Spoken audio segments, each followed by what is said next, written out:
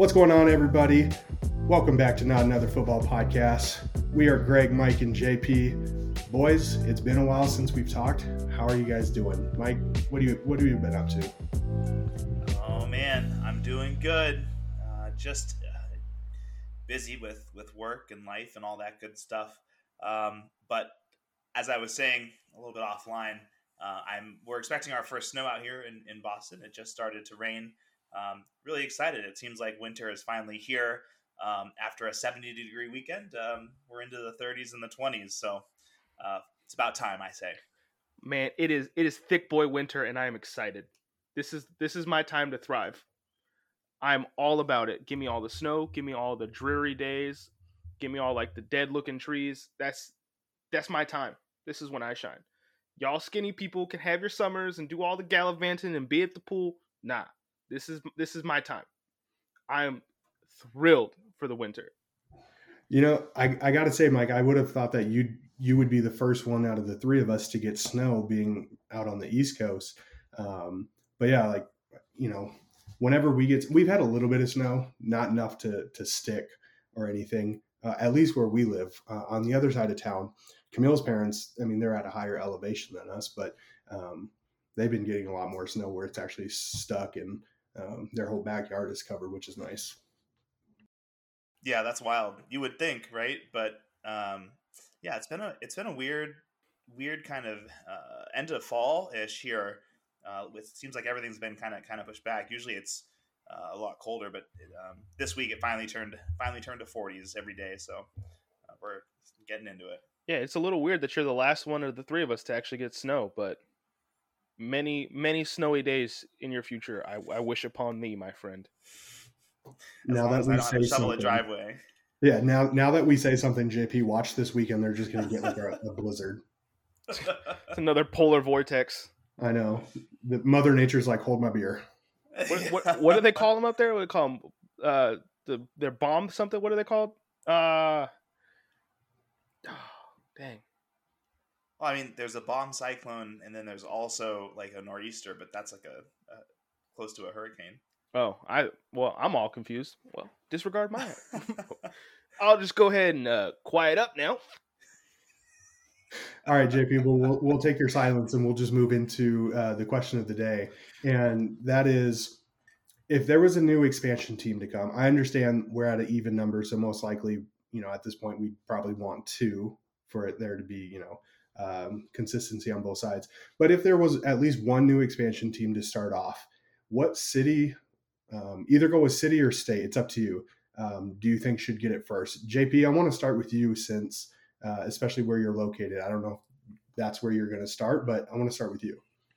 Yeah, I think that I think if I was selecting two teams, right, two teams to put in there, I would actually put a team back in St. Louis. This city deserves it. I think that the way that Kroenke handled everything on the way out, it was a travesty. It was borderline illegal, seeing as they paid a $500 million settlement to the city of St. Louis for in settling a fraud suit. So I think St. Louis deserves it. I know that we have the XFL coming and people are excited. I have a season ticket. It's going to be a blast. In the years prior when they brought it back in 2020, no other stadium had record attendance like that. So most stadiums that the XFL was playing in, you had the lower bowl of the stadium and that was it.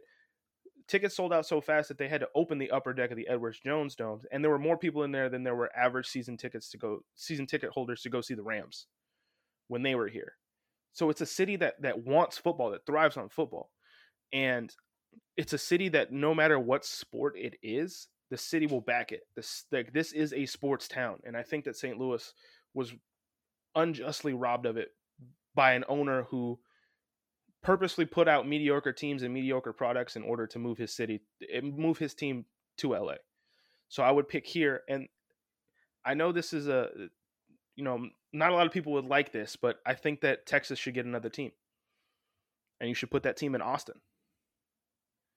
I think New York having 3 teams, California used to have 3 teams.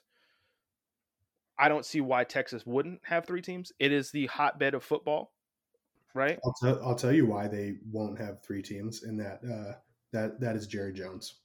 Jerry Jones. I don't think Jerry Jones would allow another team to come into Texas. Yeah, I absolutely. Oh, yeah. I stand corrected. They used to have.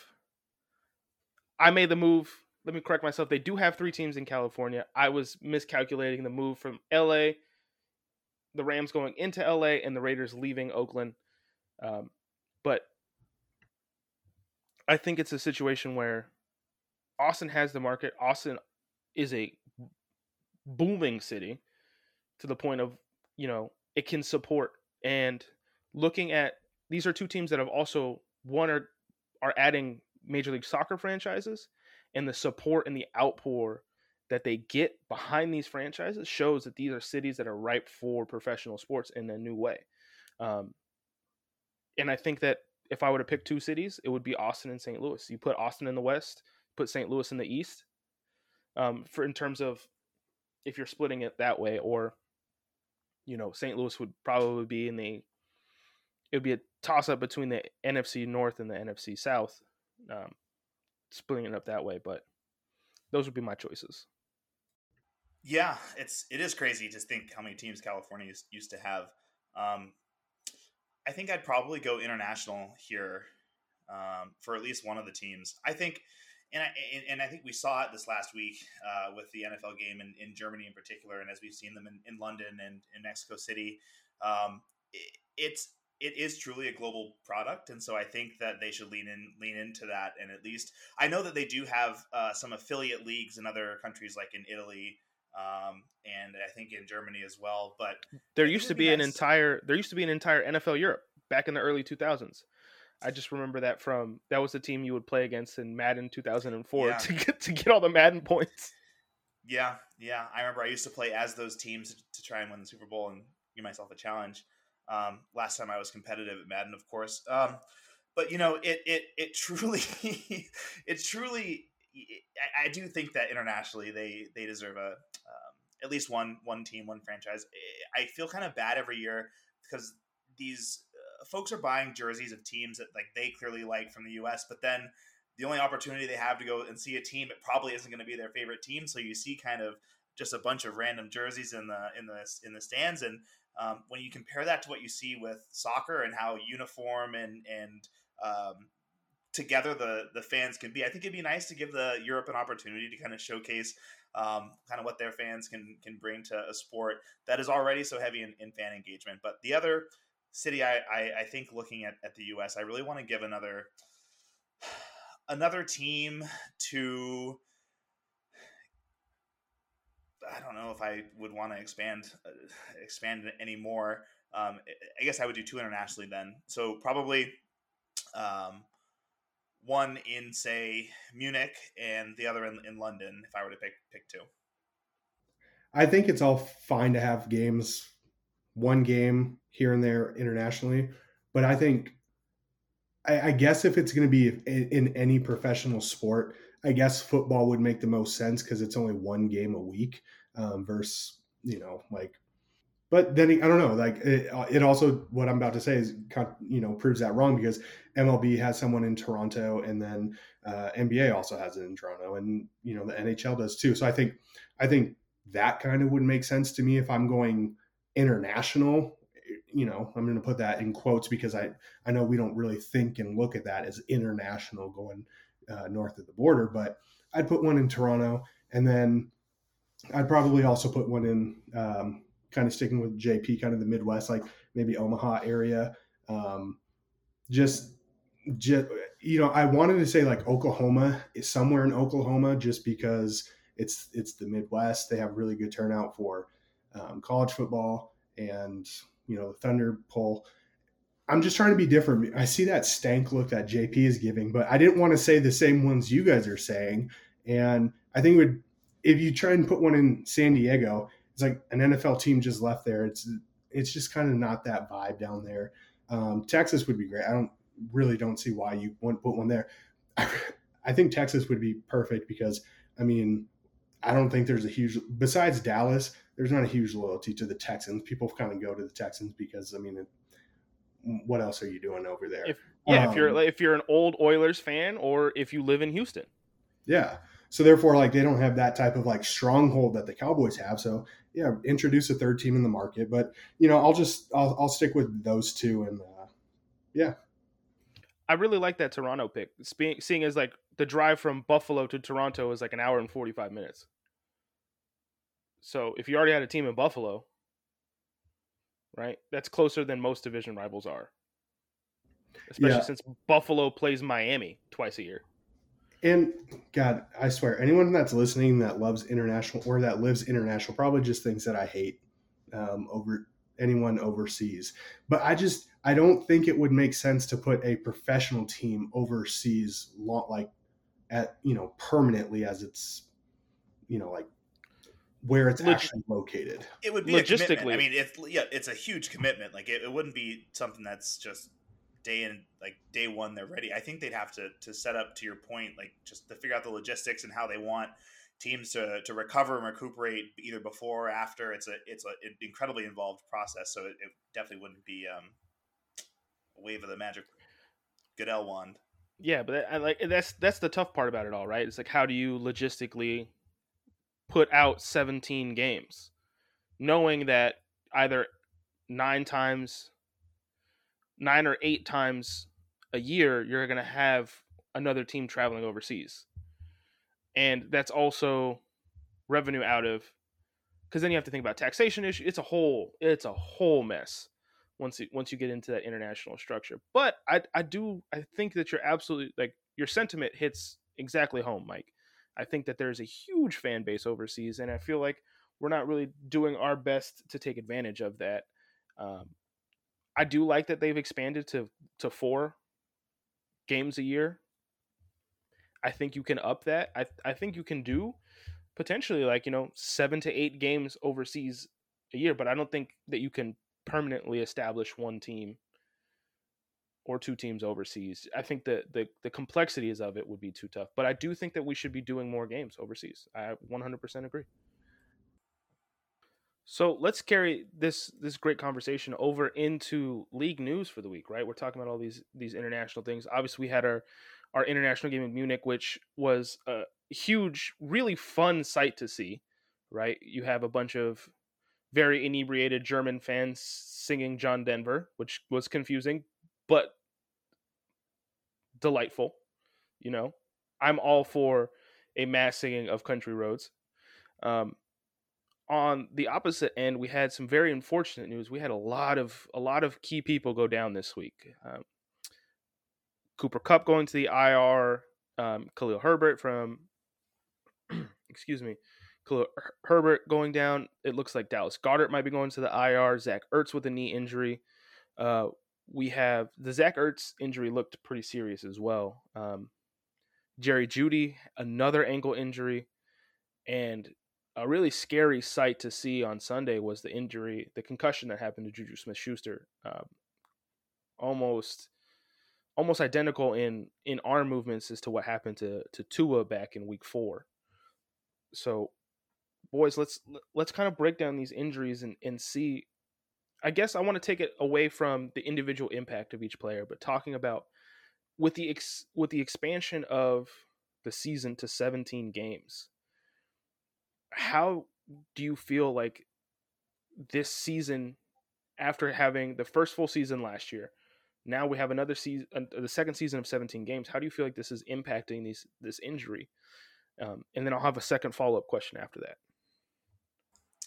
I think real fast, it having a longer season allows for a more flexible use of the IR in season, which I find really interesting, and it allows players to come back and go out for a longer period of time than perhaps was available in previous seasons because of cutoff or whatever other bureaucratic legislation they kind of had over the injury designations. But I was listening to a podcast the other day that was saying that the NFL is like it's 100% injury rate. It's just a matter of how people tolerate certain things, nicks and bruises here and there. So unfortunately, I think injuries will always be part of the game, and whether it's a long or short season won't minimize within each game the risk of injury. But I do think that the number of games played can have a compounding effect, particularly on players who are suffering such significant trauma, as we've seen with both Juju and Tua. So I think there are arguments to be made on either side, and I hate to kind of take the middle road here, but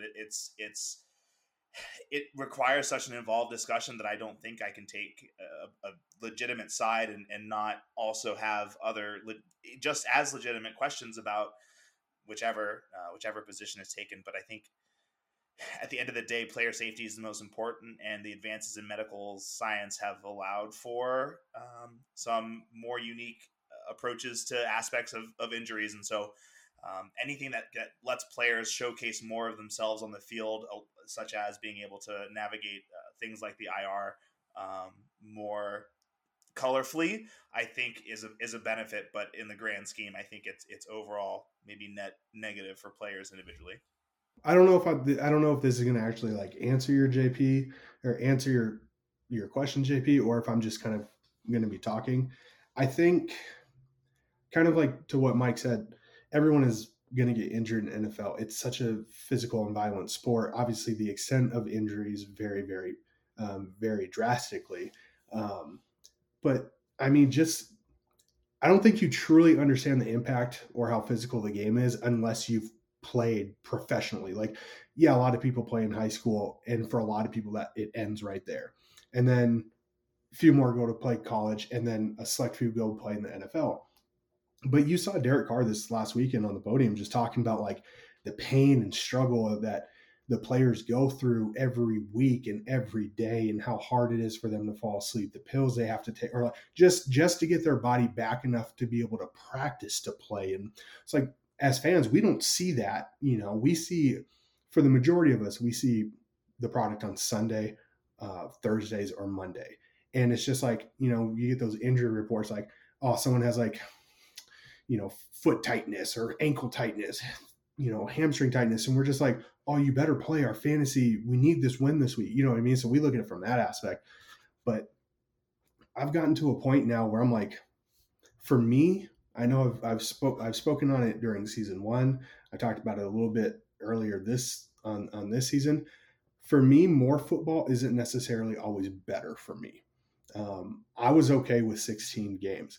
17 isn't where they're ending. They're going to go to 18 because what's it doing in the long run? 17 games is taking money out of owners' pocket for one game because they're getting one less home game every other year. So of course they're going to be pushing to get 18. They're always going to want that. So we're seeing all these injuries each week. We talk about it, and like whether it's concussion or ACLs, it just gets worse and worse. And players are even talking about like the impact of grass versus turf, and the NFL came out with that report, I think like last week or 2 weeks ago, and they're just like, oh, there's no difference between turf and grass in terms of like ACL injuries or just what it causes. But I think it does have some impact if so many players are coming out just being like, the grass at MetLife Stadium the turf at MetLife is terrible versus another field. So I don't know. It's tough seeing these every week, especially star players, and the injury to the cornerback for the Niners last week, where he's been in the league, but it's been injured every year. I think an Ohio State player had the same thing last weekend, where this is like his 6th year playing. He just scored his first touchdown or just got his first catch because he's just had ACL after ACL injury. And it's tough. It's hard to see. I love the game of football, but man, I don't know. It's tough. Well, you actually hit on my second question there. So, yeah, it was really just about the difference between turf and grass and how we kind of view that in today's game. I guess I'll keep it short here. I think with these injuries, I think it's a diminished product. And I think at the same time, like we're getting more opportunities to see people shine that haven't had historically the opportunity to shine because players were staying healthier, and that's the way it was. Specifically looking at like some of the backup quarterbacks that got an opportunity, PJ Walker, Taylor Heineke, who led the Commanders to an upset victory, right? I do think, and I'll take a bit more of an affirmative stance on this. I do think that all fields should be grass fields. even if it's not historically talking about, ACL injuries, ACL tears, the amount of damage that turf does to your skin on a general basis. Like growing up in Vegas, I had to play on turf because it was too expensive to keep grass in the desert. And oh my god, it's miserable. It is miserable to get your body torn up by that turf. And players feel more comfortable. There's less of a variance of snag in your cleats. We talk about this. To plug another podcast, right? I don't normally do this, but the Kelsey brothers have a podcast, and they had a really good breakdown when they're talking about how much they hate playing on turf. You have to change your spikes constantly. You don't know what turf is going to be, what turf is going to be hard, what turf is going to be soft, which one's going to have more bounce, and it completely affects the way that you stop and you cut. And I think the league needs to move away from turf. And I think that's the one thing that the NFLPA has really been banging the drum about, and perhaps more so recently. But there was a coordinated effort on Twitter, I think, with some players talking and providing stats about grass versus turf, particularly MetLife and the Commanders Stadium for some anecdotal challenges that players have had. But it's so true. I think that it's incredible to me that this far into kind of trying to understand the game, people don't just consider grass to be the first and foremost of any stadium. It's pretty wild. If places like Las Vegas can host and other like Dallas can have hockey teams, then you can just keep grass. It's Arizona does it and they do it well. So the rest of the league should really take some notes. And to think that the league used to have, or in any sport, AstroTurf, at the old Metrodome, carpeted cement. Yep. Yeah. That was luxury back in the day, I guess, but man, that was terrible. Well, what an exciting weekend of football we had. I think we'll take the time to talk about something we liked this week and something we didn't like this week. I have to say that the thing that I liked in particular was that I'm apparently the Panthers fan on this podcast, since I've gone with them a couple of times to my success, and so I'm pretty proud of that. They played well, but something I didn't like, and this is probably a little selfish and biased in me, but I didn't like seeing the Steelers jump on the Saints. I was really hoping to see the Saints come back and take it to the Steelers. I'm still trying to get a feel for where they are as a divisional opponent, since the Ravens haven't played them yet. So I think those are my likes and dislikes of the week. It's always interesting week to week to see how some of these teams will perform. And so inconsistency, what I don't like. I'm going to say the worst of the week. And part of it is going to touch on what you guys talked about last week. But also part of it is just what the hell is happening in Las Vegas. I know I wasn't here last week, so I'll just recap and just say it real fast. I don't have a problem with Jeff Saturday, the coach. I don't think it should have happened. We all know why it happened. They're tanking. There's no other reason why you would do something like that. Everyone says that he's a great guy. Cool. I have no problem with that. They shouldn't have hired him as the coach. Now, with that being said, Josh McDaniels is completely I don't know what the hell is happening down in Vegas. You went from a playoff team last year to now you're 2-7, and you just lost to a team that has had so much controversy and just turnover and everything this year. I mean, just in the last month itself, coordinator was fired. I don't know, even prior to that, Matt Ryan gets benched, coordinator gets fired, head coach gets fired, and then you bring in a completely unknown. The Raiders could not have asked for a better opponent this week to come in and get the dub. And what do? They go out and lay an egg. At this point, I'm not saying McDaniels needs to be fired. I'm give him another year. Okay, that's fine. But something needs to happen. I personally think that they're going to move Carr. at the end of the year. And it's not because Carr's a bad quarterback. I actually like Carr. But I think his run with the Raiders is over. And he should be happy with that. I would. You've spent like 6 years there, and you are the only stable thing there. That was my worst of the weekend. I'm confused. I was talking with my in-law last week about the Raiders, and he is completely confused with what's happening too. And this season is a loss. What I did like from the weekend, a couple things just continue to keep proving people right. And the league is so up and down this week, like the Packers beating the Cowboys and stuff. So like, I think that type of stuff I like when upsets happen, especially against a team that should have went in and beat them.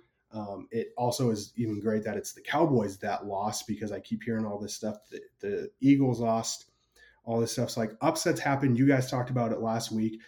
This season more than ever is continuing to give us some parity. And I think that is what I continue to like about the NFL this year. Okay. So I'll start with what I liked from this week. I love this group of young, dominant wide receivers that we have. Like, watching these cats come out and play is so enjoyable to me. Like, the athleticism that is put on display every week by people like Justin Jefferson, people like Jalen Waddle, people like AJ Brown, Terry McLaurin. Even those times when DJ Moore actually has a functioning quarterback. It's to see the amount of talent that's out there at the wide receiver position. It's just so enjoyable to watch. Like, things that you never thought that you would see duplicated are being done by like 4 people across the league at one time. And I think that's the most enjoyable thing for me to watch, is how crazy good these wide receivers are. And this is to switch topics to what I didn't like, is what I'm seeing from these roughing the passer calls. It's ruining the way that I enjoy football sometimes. It's become so, like, to use, like, in legal speak, when something is often deemed to be unconstitutional or something along those lines, arbitrary and capricious is the terminology that's used. It's completely at anyone's discretion, with no sense of actual ability to find and pinpoint any sort of basis for it. There's no commonality. There's no constants to the call. It's just ruining the way that football games are being decided, particularly if these calls are being called in the fourth quarter with less than 2 minutes left, like you saw in the game last night. Like, at some point we have to draw a line. Like, I get it. You don't want what happened to Tua to happen every week. Totally understand that. But at some point, like, this is also football. I understand you want to legislate the game to keep people healthy. I get it. I'm not calling for the old, like, headhunting penalties of Ronnie Lott in days past. But at some point, the person has on pads and a helmet, right? They're gonna get hit. But that call that ended the game last night was just ridiculous. Correct me if I'm wrong. I think there's been at least 3 that come to my mind: Chris Jones, Grady Jarrett, and then last night's, that weren't just roughing the passer. They decided and potentially decided the outcome of a game, because last night's obviously extended the game, got that. Without the roughing the passer in the Atlanta Bucks game, continue that drive, Bucks win. I don't remember what happened. I think the Raiders ultimately lost that game, but it would have been another third down stop for the Chiefs. So, like, these aren't just small ones that are just happening in the first quarter, second quarter. Like, they're actually affecting the outcome of the game, which that right there should be a huge problem for the NFL. Like, if it's actually affecting the legit outcome of the game, they need to look at that seriously. I think that's a great point. And I think it really brings us kind of into our next topic about quarterbacks and the way the league is protecting them. I brought this question to you guys earlier today because it's just really been, how do I say this in a not make me sound so stupid? Quarterbacks have just been so heavy on my heart lately and on my mind. No, but for real, like, I try and talk to Camille about football, and I tell her about this stuff, and like she'll she gets annoyed at quarterbacks, or she'll just like roll her eyes when it comes to quarterbacks and stuff, because she's just like, the game is bigger than the quarterbacks. And while I completely agree with her, when you have a terrible quarterback and the quarterback play is so bad, it almost kind of makes football unwatchable. So you're kind of just like, yeah, they get way too much publicity, way too much credit and all that stuff. But like it, when you have bad play, it's almost unwatchable. Yeah. Look at JP's face struggling over there after, I'm sorry, JP. So that brings me to my question is, there's a bunch of them. So let me just start with this. Why do some quarterbacks take more heat than others? Like, I feel like there are some quarterbacks that just kind of seem like, I don't want to say untouchable, but there are excuses for everything. Like two quarterbacks can have the exact same performance, but one will get completely tore down and the other one is just like, oh, it was just his bad week. His players were injured, whatnot. So Mike, let me start with you. And is there an example in the league that just maybe bugs you, or you see that discrepancy with, that you're just like, I don't understand? Yes, and I think that you said you touched on something there that really kind of leans into this topic, and I think we all could probably have several examples of why certain quarterbacks receive more or lesser share of blame or accolades depending on the outcome of games. But what I'll talk about from a little bit of a different angle is that quarterback as a position has become almost like stylistically an art form for analysts and for people who observe the game, and therefore the actual statistics don't find their way into the argument because it's about how the quarterback looks playing the position. And so I think that there are examples throughout, and perhaps more recently, quarterbacks like Mariota have been in the league for quite some time and were electric in college, and as an example, has never received the praise of some of his peers who haven't quite frankly haven't been able to perform even half as well as him, and that's setting an incredibly low bar, and yet you don't see as much critique on players like that, and so I really don't think it will ever change as long as folks continue to ignore the data, because that's truly in a league that's driven by data, understanding the data sets you apart. But when people can't even use that in their discussions about a position, it begets the worst forms of bias, and it unfortunately continues to be an issue here in the league with tons of quarterbacks. And I could probably have a separate hour and a half long podcast about how I feel that relates to the Ravens, but I will save us that timing since I'm not editing this week. So please, I want to hear from you guys too. So I'm going to take this two separate ways real quick. I'll talk the front end about the position in general. It's because it affects so much, and there are two cerebral positions that are always considered, right? Well, technically, I say three, but media-wise and like high-level thinking, you have one on each side of the ball, right? You have your quarterback, you have your middle linebacker. Those are your two schematic. They call plays, they run the defense, they run the system, they run the offense, yada, yada, yada. I think with the quarterback position, because of the value that we've placed on it, and we've seen, if you do not have a skilled quarterback, how miserable your team will be as an experience. And it's not even just in this situation. It's like you have to strive each year. And I'm of the opinion you should take a quarterback every year in the draft until you find the one that's going to be your generational talent. I am all on that, especially with the implementation of the rookie wage scale. Absolutely, you should do it. When you don't do it, you end up in quarterback hell, like the Colts, like the Panthers, right? These are teams who are struggling and have struggled since the demise of their generational quarterbacks, be it Andrew Luck for the Colts, Cam Newton for the Panthers. And then you fall into limbo where you're trying to play this QB carousel of veteran QBs who are not that good, and you end up in this. And that's where the value becomes. It's where the position becomes so overhyped, because it has such it is the most impactful position on the field. Now, to talk about why some quarterbacks do get do get the benefit of the doubt, do get all this, do get the red carpet roll out, even though they're playing terrible. Looking at you, Aaron Rodgers, it's and I understand, right? I work in diversity, equity, inclusion. Everyone's gonna be like, oh, it's the race guy, but it clearly plays a factor, right?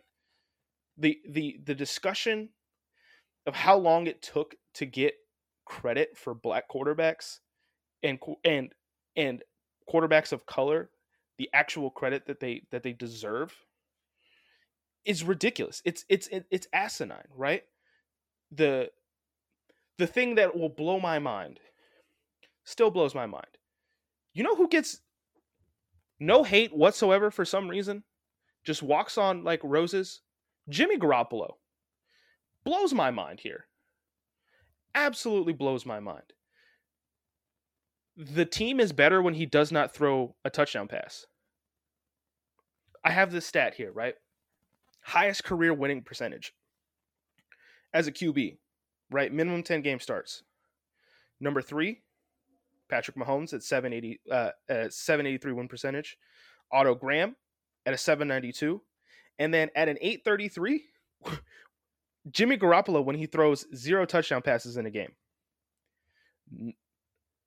He does not help his team win games. By not doing anything, they win.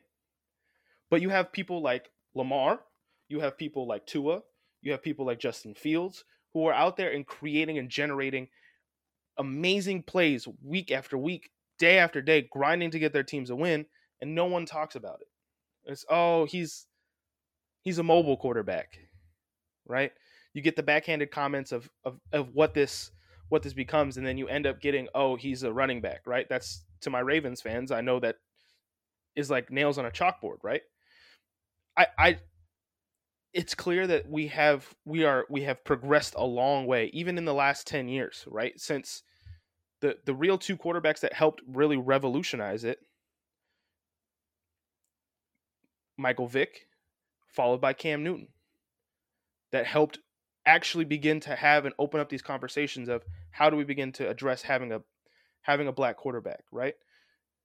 And Mike types in the chat, Warren Moon. I agree. It's all respect to Warren Moon, and right, Warren Moon. You have Dante Culpepper, you have Donovan McNabb, but even at that level, it wasn't a league-wide conversation. It wasn't a nationwide conversation. It wasn't these quarterbacks that are breaking down the mold and breaking into mass markets and how we can begin to have more marketable quarterbacks. It plays a factor in that we're now, as we begin to diversify the way that our media looks, with having people like Marcus Spears and Mina Kimes on ESPN talking football on a daily basis, we'll see that the way that people catch heat, the way that people catch flack is going to change as well, because we're diversifying it at all levels of the game. At the coaching level, still we need a lot of work. But right, the player level, we're having more black quarterbacks in the league than ever, right? We look at the media, we're having a more diverse media population to talk about these games in a more analytical and more in-depth level, rather than looking like, oh, this player looks good, oh, this player doesn't. End soapbox. Man, JP, and I think we could, honestly, I feel like we could talk about that one and make it just an entire episode about that. And, you know, to use the football term, the goalposts are always going to be moved. You know what I mean? You do something and it's just, oh, well, you can't win a Super Bowl with that person. Well, you can't do this. You can't do that. We'll save that for another day. Let me transition into this. Still talking about quarterbacks. So this past week we've had what I'm going to go ahead and coin, and I know it's not a big deal, but I'm going to try and open it up a little bit bigger. We had wristband gate with Russell Wilson and the Seahawks. Now on the surface level, I didn't hear about that. Could you give me a recap? Oh, okay. So Pete Carroll just made a comment about Geno Smith wearing a wristband, and he was clearly talking about Russell Wilson not wearing a wristband for his stuff, like during his games, and how it makes things a little bit more complicated and things are a little bit more smooth with Geno Smith because he wears a wristband and just cuts down time and stuff like that. So there was that whole thing. I'm sorry. Time for like. I'm really curious. Like, well, it cuts down time from like the play call calling in. So instead of saying like the whole banana slug 77 Y right swing, you know what I mean? It's just like right. Red blue 7 or something like that, and you can repeat it to the. It, I don't think it was like a whole thing, but I saw it and I read an article about it. Anyways, it truly not a big deal, but it made me kind of think a little bit more about Russ left Seattle, and like in Seattle, all you heard was nothing but great things about Russell Wilson, and just like, oh, let Russ cook, and Pete is holding Russ back, and oh, it's the Legion of Boom. So Geno was having this phenomenal success. You look at the numbers, you look at the stats of the Seahawks, damn near the same as kind of when Russ is there. Defense is still at the very bottom. They're like 30th in the league. Offensively, they're doing fine. So it makes you kind of wonder, and I'm just going to ask you guys, keep it long, keep it short, say what you want. Did Russ, yes, he won a Super Bowl, but did he get too much credit for his success in Seattle versus it should have been more Pete and the Legion of Boom? Because now I understand it's a weird scenario with him in Denver, but he's struggling hard. And I know it's a first-year coach, but you have all these players coming out and saying all this stuff about Russ, how he has to have a certain way, and Pete's kind of taking shots at him. How should Russ be treated? I know it's only been 9 games, but how should this be viewed at this point right now?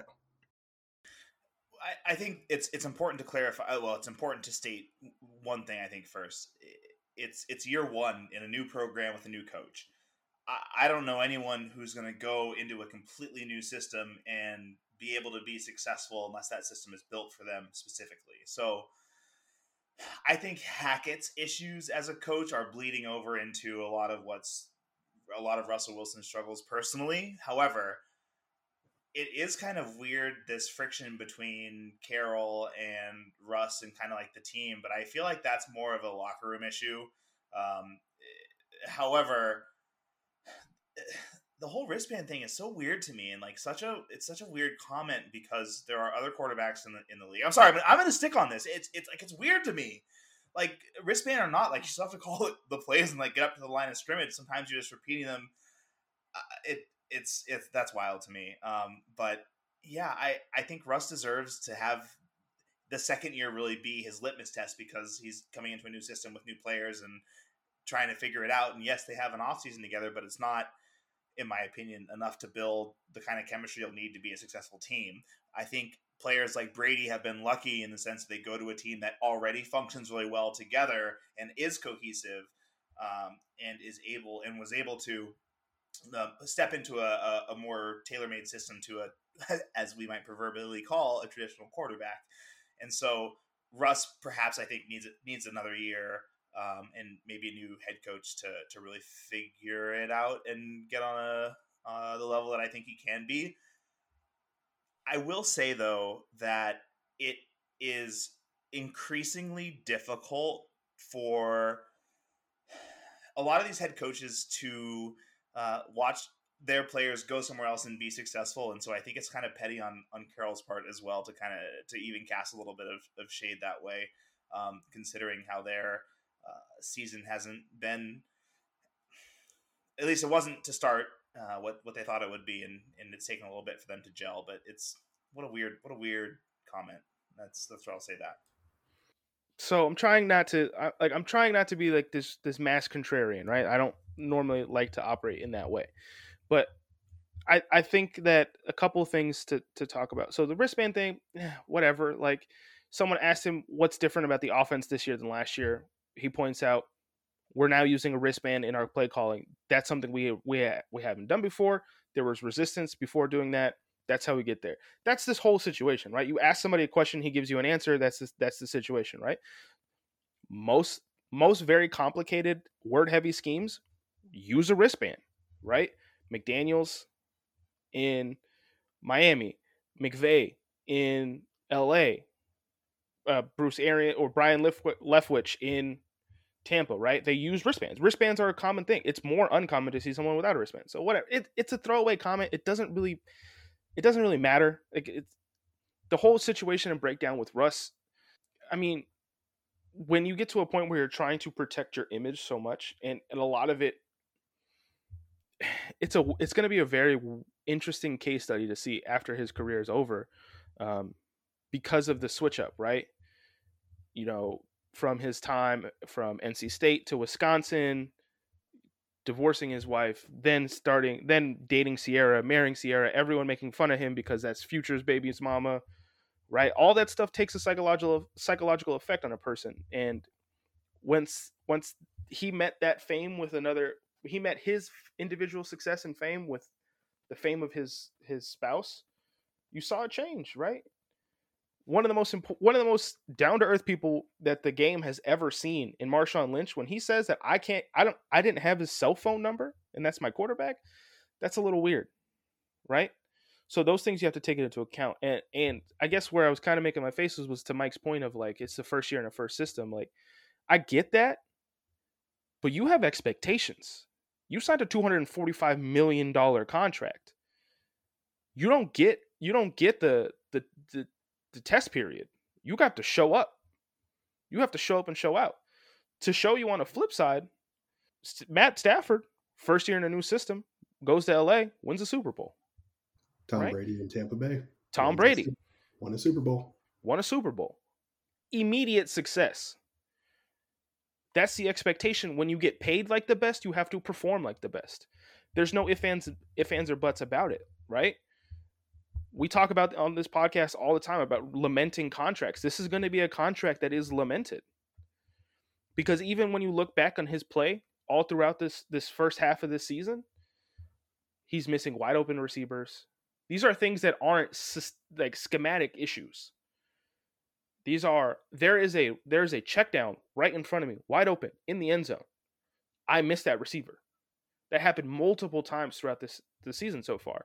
That's not a systemic thing. That's a you need to get through your progressions. You need to move it up. You got to speed it up.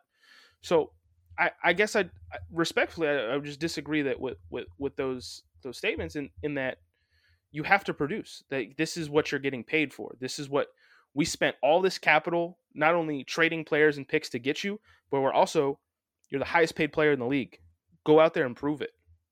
So I don't think that you don't get the chance of a second season litmus test. Not for that much money. If this was a rookie quarterback that you took in the first round, number 1 overall, yeah, I'll give you your litmus test, right? The same thing I'm doing with all these young quarterbacks, right? With the Tuas or the Burrows. Is that a lot to ask for such an investment? If you look at it from more of a long term idea, if you're investing this much money in a player, don't you want them to acclimate to your system and or make it better? If that's not happening in the first year, is that what are you going to do? You're going to cut him? You're going to let him go? You've already sunk all this money into him. Why not give him the full, or at least an extra year? I'm curious to hear your thoughts on that. Well, I think to JP's point, what he's saying is, we backed up the Brinks truck for you. We expect more. Yeah, you're going to have like these small hurdles, which is completely fine, but to completely perform like the way he is, I think is unacceptable. But I think that's where the head coach's his failures are bleeding into the reality of having a quarterback who also has to learn a system, right? You have 2 brand new people who are in arguably the most important positions on the field at any given time, right? And so, yes, the franchise has made this investment in both Hackett and Wilson, but not necessarily allowed them the time to, not necessarily provided the environment for success, and therefore the investment, I think, needs a little bit more time to mature and pan out. That's just, again, my perspective on him specifically. I think Hackett being an issue is more of a problem than Russell not taking to the offense as quickly. But that's, again, my take. So sorry, continue. No. I think it's a good point to bring up, and that's why I didn't mean I want to say that I come into this disagreement with just a different perspective. But you're not going to cut him, you're not going to trade him. But the reality is, so far, this investment has been a failure. because mediocrity is not the plan. If mediocrity was the plan, you would have you're just stuck with Drew Lock, and you can be a 7-9 or sorry, not 7-9. What is it? 7-10, right? 7-10, right? Yeah, 7-10. Math is not happening this late in the evening for me, right? It's you have to grade it as to what has been produced as for your production right now. You don't get I don't think that you get the litmus test. Once you hit that upper echelon, your grading starts now. Your grade, I understand that you want to let the investment mature and all that, but you have to you can call it like you see it now. You don't get the development period, because guess what? You're no longer a developmental quarterback. You're no longer a project. I think that's a great point, JP. I really do. And I think that's the issue almost. And I think that's then why I think the head coaching issue is the head coaching condition is more of an issue, because to your point, if you're paying this quarterback to come in and be great now, like Brady was, you also need Arians, the type of coach who had been established and had that team in a certain position for the quarterback. Again, just something I'll tack onto that. Sorry, Greg, go ahead.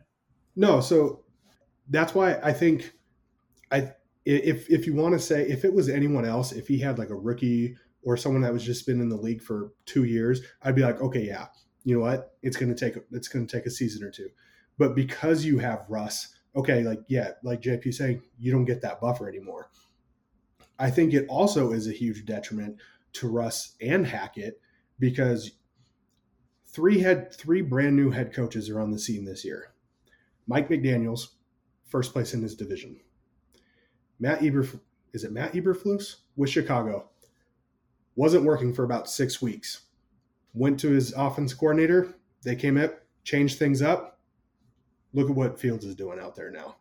And then the other one, New York, with Daniels. Yeah, he's not putting up huge numbers, but I mean, they're 7-2 on the year, 6-2 on the year. So like, yeah, it can only, your head coach and quarterback obviously can get you so far. But I mean, Russ, since his head coach is so far down, he can't be meeting his head coach, and that's what he's doing right now. They are playing and coaching at the same exact level. When his play, if they want to say he's a future Hall of Famer and type of stuff like that, he's got the Super Bowl, he's got the pedigree. That's why we paid you. You need to make up for that gap until your head coach can meet you. And I will 100% agree. He's failing very hard.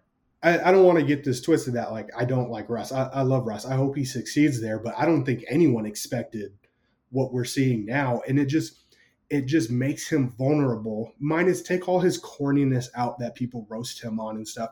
As an actual player, he is not performing up to his ability. And that is why people like us now can talk about this and make questions now of, hey, is Russ really what we thought he was in Seattle? Or was it that defense? Did Pete know his inefficiencies and kept him in it? And that's when people are like, oh, you got to open it up. It's such an elementary offense and stuff. Well, maybe Pete had it like that where it was dependent on the run game because he knew Russ's limitations. So I think it's just very interesting. And obviously we'll have no idea, obviously, until his career is over. But that's what I love about football and sports is you can always come up with these what ifs and these questions and these debates, and you can play both sides and see the arguments. But yeah, that's where I'll stay and just leave that. I'm just interested to know what your hypothetical is and like how that was going to work its way into this conversation, because it has been great to kind of be on both sides of this. And I'm curious where this will take us. Well, it depends on how long we want to talk for, because I know we still have to get to our next week's pick'ems and game talks. So I could save it for next week if you guys want, or I can just throw it out there right now.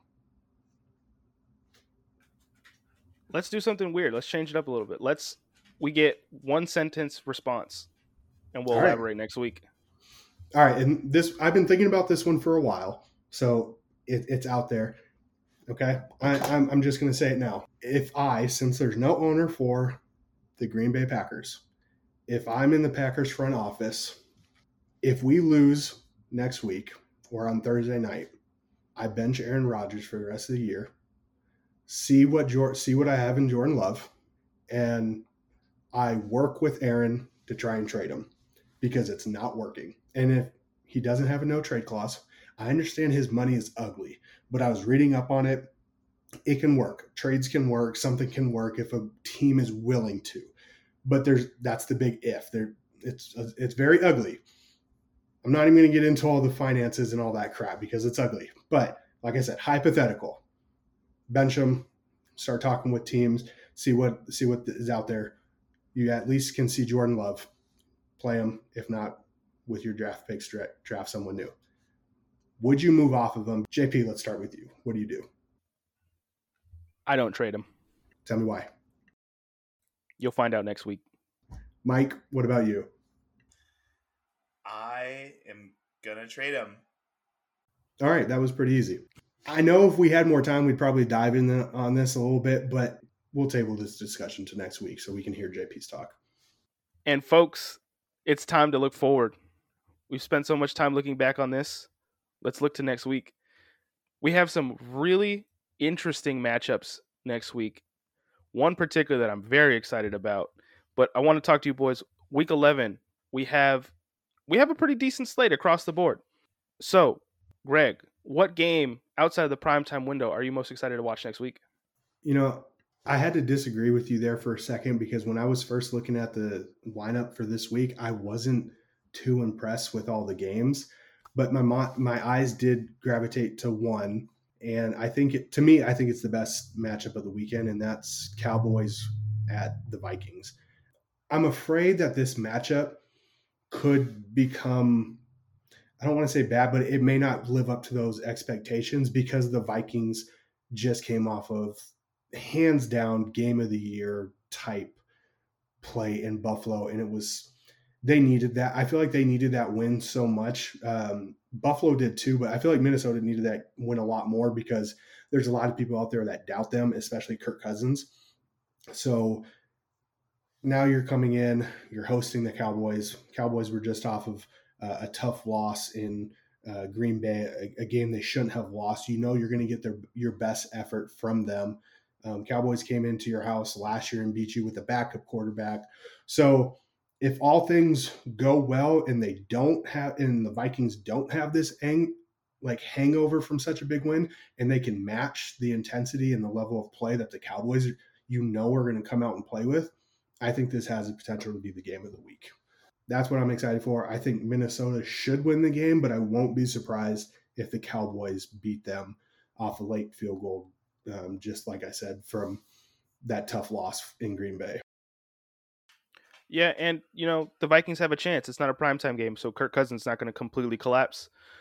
Mike, what games are you looking forward to this week?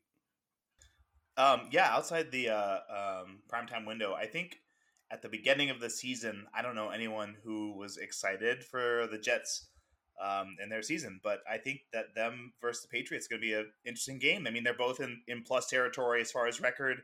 It's a divisional matchup. I think it's another notch type game for Saleh to get his boys up for, and I think that they could probably take that game. However, what a great test for them against the Patriots. So I'll be interested to see that. They're here.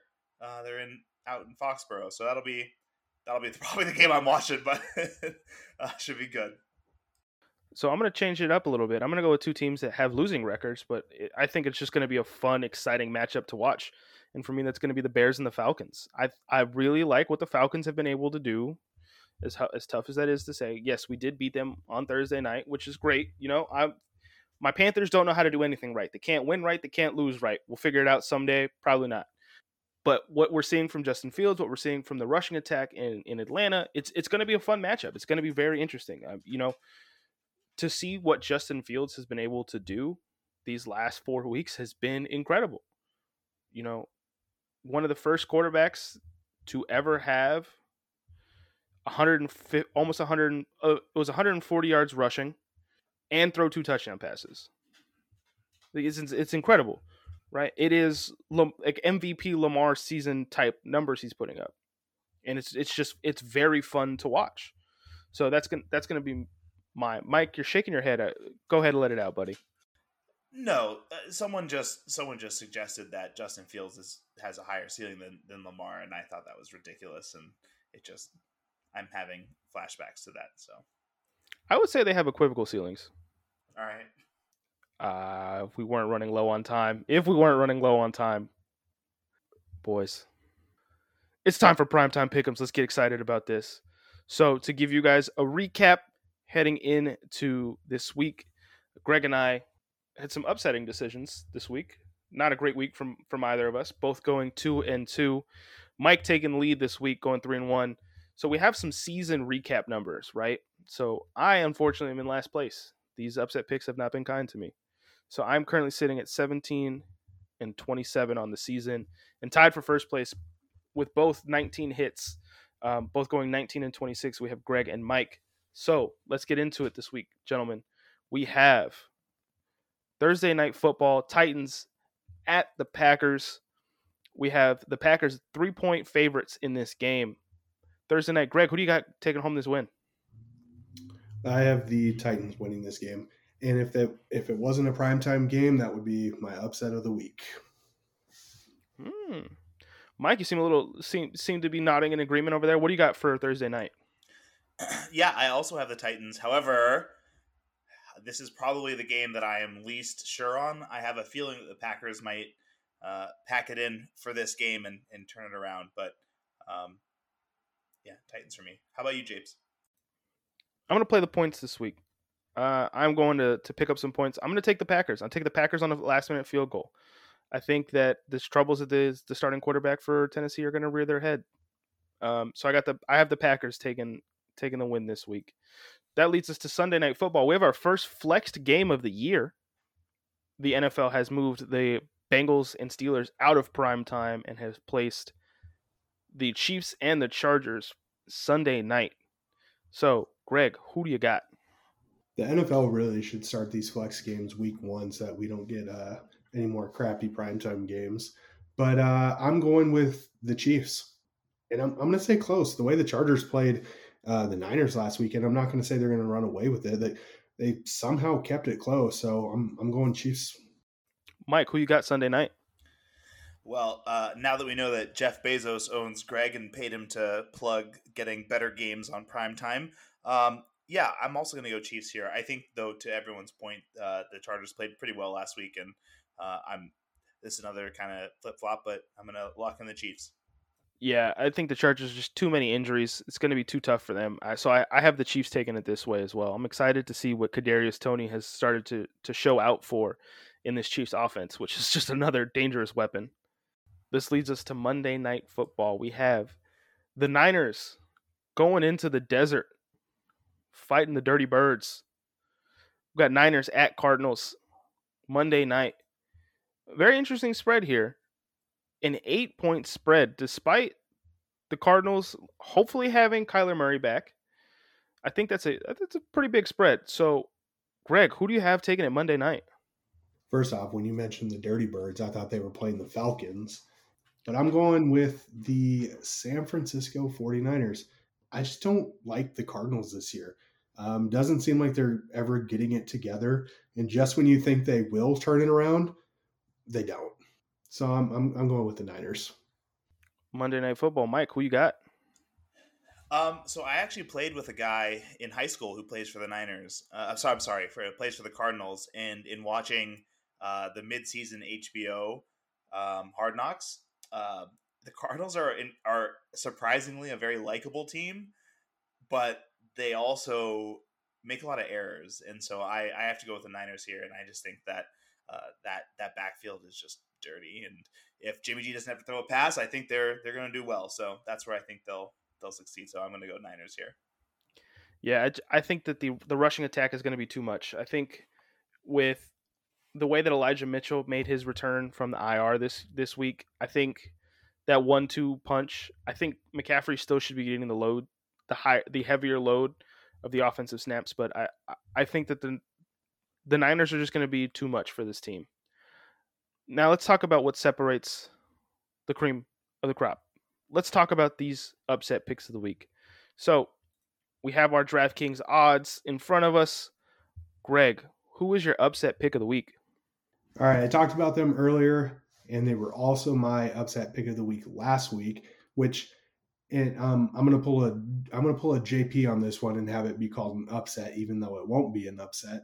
Is the Vikings over the Cowboys? Okay. I'll ignore the backhanded compliment there, and we are moving on to Mike. Who do you got for your upset pick of the week? I'll just go back to that, Greg. Great call last week with the Vikings. But I think this week I'm going to go with the Bears. I think the Falcons have looked good, but I think the Bears might be starting to click on a couple more cylinders. So I think this could be a get right game from that upsetting 1-point loss last week. Ooh, that was going to be my pick, but I don't want to be like you, so I'm going to change my pick up here. What, you don't want to be a higher rank in this overall? Yeah. I'm sorry. I was told we don't talk enough crap on this podcast here, JP. So why don't you get it together? Nah, bump that. I'm picking my own path. I don't need this Mike nonsense. I'm going to go with the New York Football Jets. Jets, Jets. They're going to go into Foxborough, and they're going to hand old man Belichick his awfully tattered and probably smelling disgustingly little cutoff hoodie. They're going to go into Foxborough, unlike the Swifties stuck in the queue. Exactly, right? The Jets are going to have Patriots fans feeling like they work at Ticketmaster. It's going to be terrible. I got the Jets coming in, and it's going to be a 7-point win. I know that the spread is Patriots favored by 3. Jets take it by 7. That's aggressive. I love it. Don't sit there in your passive-aggressive judgment, Greg. Passive-aggressive Greg. No passive aggressiveness on my end. I like everyone's picks this week. I see JP trying to go on the ledge, trying to get some points. It's funny. We're only separated by 2 points, but with some of these games looking like air quote chalk, how it was last week, we all chose the same for the most part. One game separated us, and it's just close. So yeah, if the upset picks were like double points or something, that's where we would really hit. But maybe we'll do that next year for more fun or something.